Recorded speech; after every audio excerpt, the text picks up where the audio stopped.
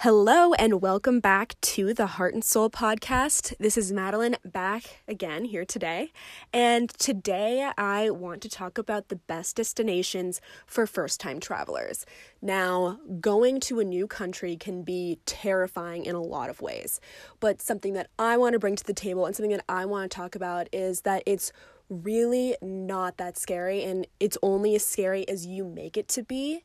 For me, I find what makes it scary makes it fun.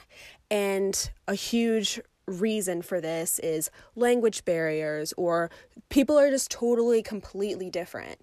And these countries that I'm going to list that would be good destinations for your first time traveling, I did experience a little bit of discomfort because that is just something that goes along with traveling. These experiences were totally different and new. However, it wasn't too terrifying. It was definitely doable and a lot of fun. So, a huge reason of why traveling can be complicated and difficult is the language barrier. And the majority of the countries I'm going to list, they speak very good English, which is a huge upside to all these countries because it is very challenging when you're working with language barriers.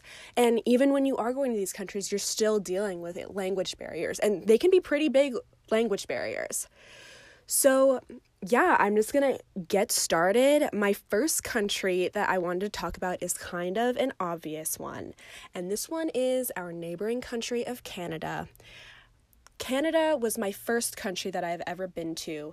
I just went with my dad and my grandpa, and we just drove around, have done different things. I live about 2 hours away from the Canadian border to Alberta, and so I've gone back and forth to Canada a couple of times. Really, I've only done British Columbia and Alberta, and the differences of Canada and the United States are not very big. You really don't feel like you're in a different country.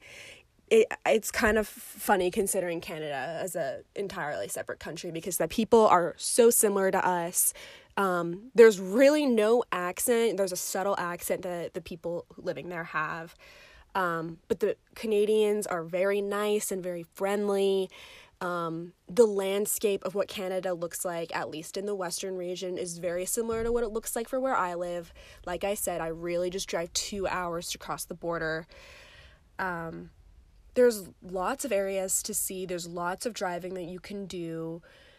You can also have more of a European experience, but it's less scary than Europe because it's not Europe and it's still where English is very predominant. You can go to East Canada where it's a lot more European, like Quebec City or Montreal. I've been to neither of them, but they're definitely on my list, and it would be really fun to be able to compare those cities compared to European cities. And yeah, like I said, there's really just some small differences, including the currency.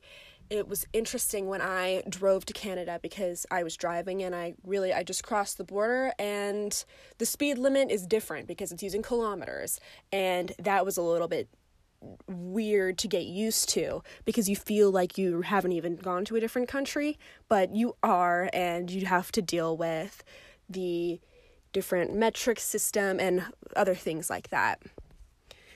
My next country that I'll talk about is the United Kingdom, which is the second country I've ever been to. It was my first big international trip where I took an international flight over the Atlantic, and I took this trip with my mom. And the United Kingdom, obviously, they speak English. That is their native language. But my mom and I, we just visited England. We were only in London and did a couple of day trips from there. The United Kingdom is basically set up for tourism. So there's lots of day trips that you can do. There's a bus system. There's a metro system that's extremely easy to use. London is a very walkable city, and the people are really there to help you. And like I said, it's set up for tourism because that is huge for this city. So if you want to take any trips, like I took a trip to Windsor Castle. It's really easy to get set up, and you really just hop on the bus and you get there. It is something that is very easy, and it was a great introduction to my first real international experience outside of the United States. The next country that I would like to talk about is one of my favorites just because it holds a special place in my heart. It is Iceland, and I spent a couple days in Iceland. It's a great way, if you are on your way to Europe, Icelandair has a special option where you can choose to stay the night and do a night stopover or a 2-night stopover in the city of Reykjavik and be able to spend some time there while you're on your way to Europe. I was actually planning on going to Germany this past March, and I had a stopover on the way there in Iceland and on the way back, and I was really excited to go back because I'd be doing more of a solo trip. I was planning on renting a car and driving all around the island. One of my friends, she got a bus tour and just took the bus and went all around the island and got off at the certain stops. Iceland is a great place to explore, and it's a great safe place for solo traveling if that's what you wanted to do. Like I said, renting a car is very easy. Getting on a bus is very easy. You originally fly into the Keflavik airport, which is not in Reykjavik. You have to take a bus from the Keflavik airport to Reykjavik. However, it is very easy to do. They speak English very well. And Reykjavik is a beautiful city. There's museums. There's a lot of walking around to do. The city is really cute. But more than that, more than just what Reykjavik has to offer, Iceland has a lot more to offer as well.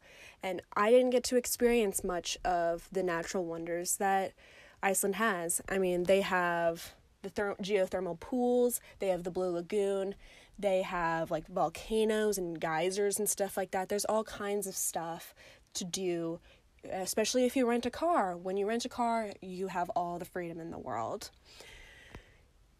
My next country that I want to talk about this might be one of my most memorable trips and experiences, and that is Singapore. I actually went to Singapore to meet my uncle. He was working there for he was working there for like a week, so I went there for about 5 days. And he was really just working, and I flew there by myself. I did a lot of stuff just by myself. I did a lot of walking around and exploring the city just by myself. And honestly, like, when I look back, I remember not feeling nervous at all. And this didn't even seem very crazy to me. I wasn't anxious about it. And I think that is just how Singapore is. It is a foreign experience, that is for sure. However, it is not that scary. It is a very metropolitan and modern city. There's lots to explore. There's lots of shopping malls. Really, it was so hot when I was there that if I was trying to get from one place to the other, I could get there through shopping malls. It is very comfortable and familiar feeling while also giving you a pretty intense Asian experience. There's different cultures that are in Singapore, and that was what was so interesting and so fun for me to check out, because in Singapore there's mostly 3 different cultural influences, and that's the Chinese, Malay, and Indian influences. And so therefore the food of all these 3 branches of culture are everywhere. There's different neighborhoods for each of these places. There's different places of worship for each of these cultures. So, like, for example, I went to a Hindu temple, a Buddhist temple, and the Sultan Mosque all in one day. And those are 3 entirely different cultures, entirely different religions, but I'm seeing it in one day just on foot. I just walked around and did that all by myself. That was what I loved about Singapore, is there's so much culture. Singapore is a city and a country, and so you really do it all when you're just there.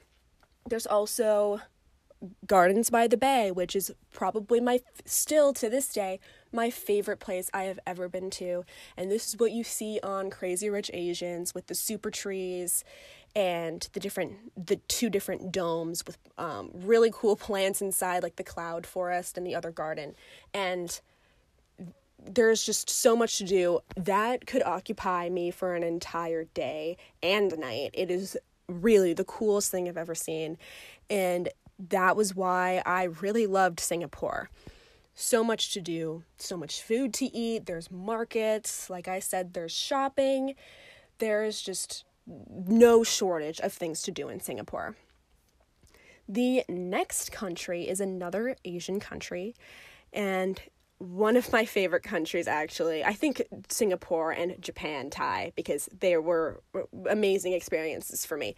And so Japan, the people mostly speak English. However, I think out of all of these countries, I would say the people aren't as good at English as the other countries. But, however, that really, really doesn't matter.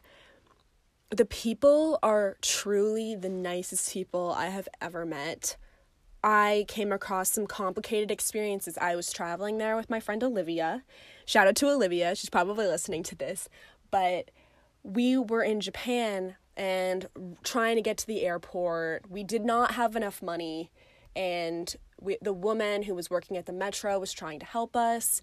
And she was so sweet and so helpful, and we were kind of confused with Japanese yen and the currency and how much one metro ticket was going to cost for us to get to the airport.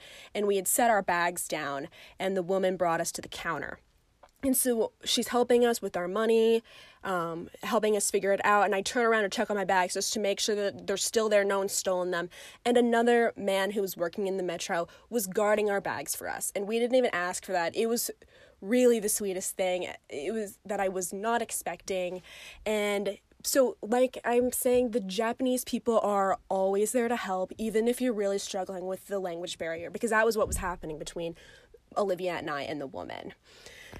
The metro system is somewhat confusing. I will say that it was kind of hard for Olivia and I to figure out, and we've done metros like for years in different cities, and we were kind of struggling, but we did eventually figure it out. But honestly, getting lost in Japan is not the end of the world. We ended up exploring and seeing other parts of Japan that we weren't even trying to go see. I'm talking about Tokyo specifically, by the way. Tokyo is also a very metropolitan city. There's lots of neighborhoods to explore.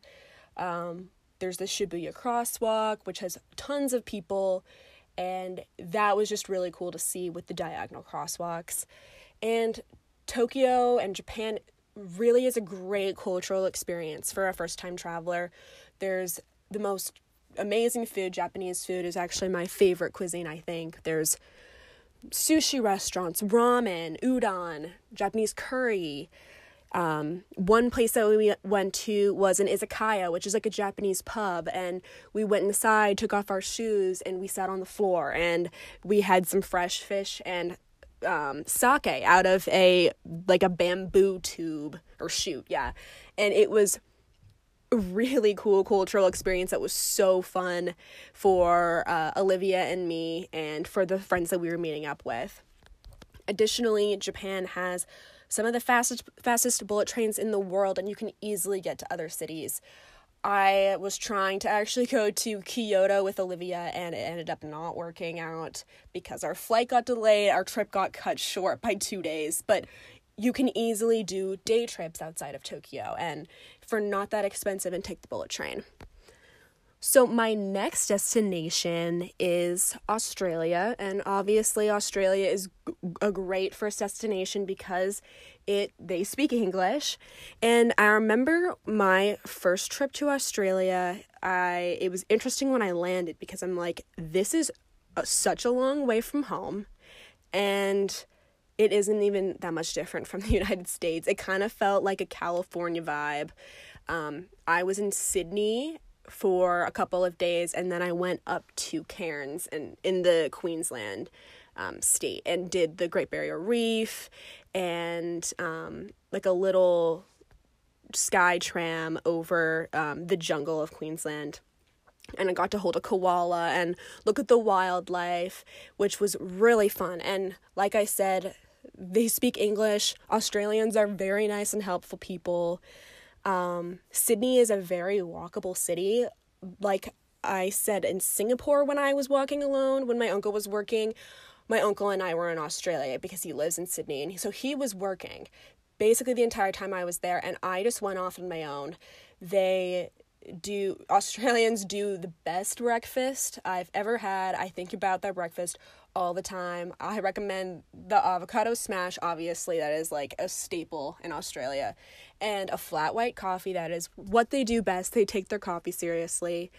And I would just go and get my brekkie every morning with my coffee, and it was very relaxing and fun, and I would talk with the servers and the baristas. Everyone is very nice. Sydney and Australia is really set up for tourism. There's lots to do. Even in Sydney, there's museums, cultural events. I did the Sydney Bridge climb by myself. Well, not by myself. I did it by myself with a group. There's the zoo that's across the harbor, and that is actually cool to get to because you do have to take the ferry, and the ferry takes off from Circular Quay, which is the famous dock that you get on for your ferry to get to the other side. So it has amazing views of the Opera House, of course, and there's also the beach, obviously. I was there in the winter time, so I didn't get to go swimming. It was actually kind of cold. It wasn't terrible. It was about like 50 degrees and sunny, so it wasn't the worst thing, but the beaches are still beautiful, and when you're there in the wintertime, there's not that many people there.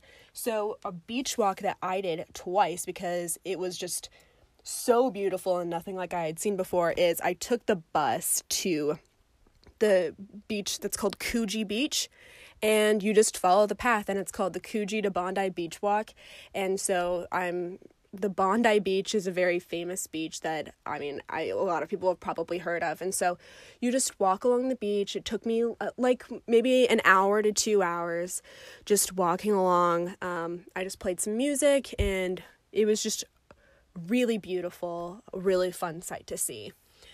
My next country is Italy. So I went to Italy back in October, so a couple months ago, and I was there with two of my friends. I was only in Rome, but Rome is now probably one of my top cities as well. My friends and I had an amazing time, and this was just the Italians are such nice people. Not all of them are going to speak great English, so we were kind of dealing with a little bit of language barriers. We were staying on the outskirts of Rome, and so it was not very touristy, and so that was more where we struggled with the language barrier. I would say that Italy is relatively safe. It's very touristy, but something that needs to be watched out is like petty theft, pickpocketing, things like that. But it's going to be like that. No, actually, no matter where you go. Rome has amazing food, obviously. I remember feeling like, I've had like good Italian food before. I don't know how this is going to be any different. It is totally different. We had so much food, like the entire time I felt like we were eating, and it's a very cultural place. I felt like I was taken back in time, like millions of years or thousands of years. I really did not feel like I was in the present. It was really incredible, like the most like historic place I have ever felt like I was a part of. And a plus about Rome and Italy is it's not as expensive as other European countries are. For example, like France or the Netherlands. And actually, a good segue is my next country, which is the Netherlands. And this is my last country that I'll be talking about. I went to the Netherlands and I didn't just do Amsterdam. I was staying outside with a couple of friends in The Hague is what it's called. And so, The Hague is a train ride outside of Amsterdam. And our trip was mostly to go to Amsterdam. But as something to note is the lodging is very expensive in the Netherlands. I'm not really sure why, but especially in Amsterdam, so that's why we stayed outside. But it ended up working out really well because The Hague was actually really cool. There was a museum that I probably wouldn't have gone to if I wasn't staying in that city. The museum is I think it's the Mauritius Museum, and that is where the girl with the pearl earring is, as well as a lot of other Dutch paintings, and Dutch paintings are actually among some of my favorites. So, that they have like Rembrandt and other Vermeer paintings, and so that was really fun to be able to see. The transportation in Amsterdam was very easy. Like I said, I wasn't even staying in Amsterdam, and we took the train in every single day. So, that was really easy. English is very widely spoken, and their English is very good. There's like hardly even an accent that you can detect. And Amsterdam is just beautiful to just walk around, and there's just so many things to see. There's so many canals. I was thinking when I was going to go, oh, there's only going to be like one canal and there's going to be 1 million people just walking by it. No, the entire city is canals. And so there's always something to look at. There's always something new. Even if you think that you're on the same street as you were, you're probably not. Something to warn about is there's tons of bikers and they get mad if you're in their way. So stay on the sidewalk. And there's tons of museums. If you're an art fan, Amsterdam is a great place to go. There's the Rijksmuseum and the Van Gogh Museum.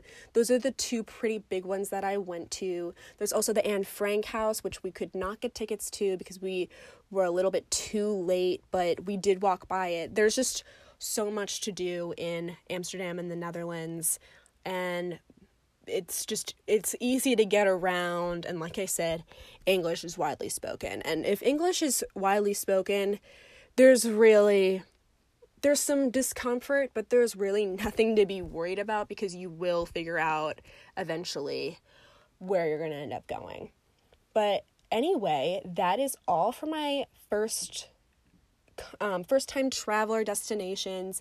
I just thought that this would be pretty helpful for someone who wants to study abroad or just go abroad or move abroad, or they're just thinking about it, but the thought of it scares them. I understand of why it would scare you. However, these countries are really not that scary. And like I said, it's fun to experience these things. So yeah, thank you for listening, and I'll see you next time.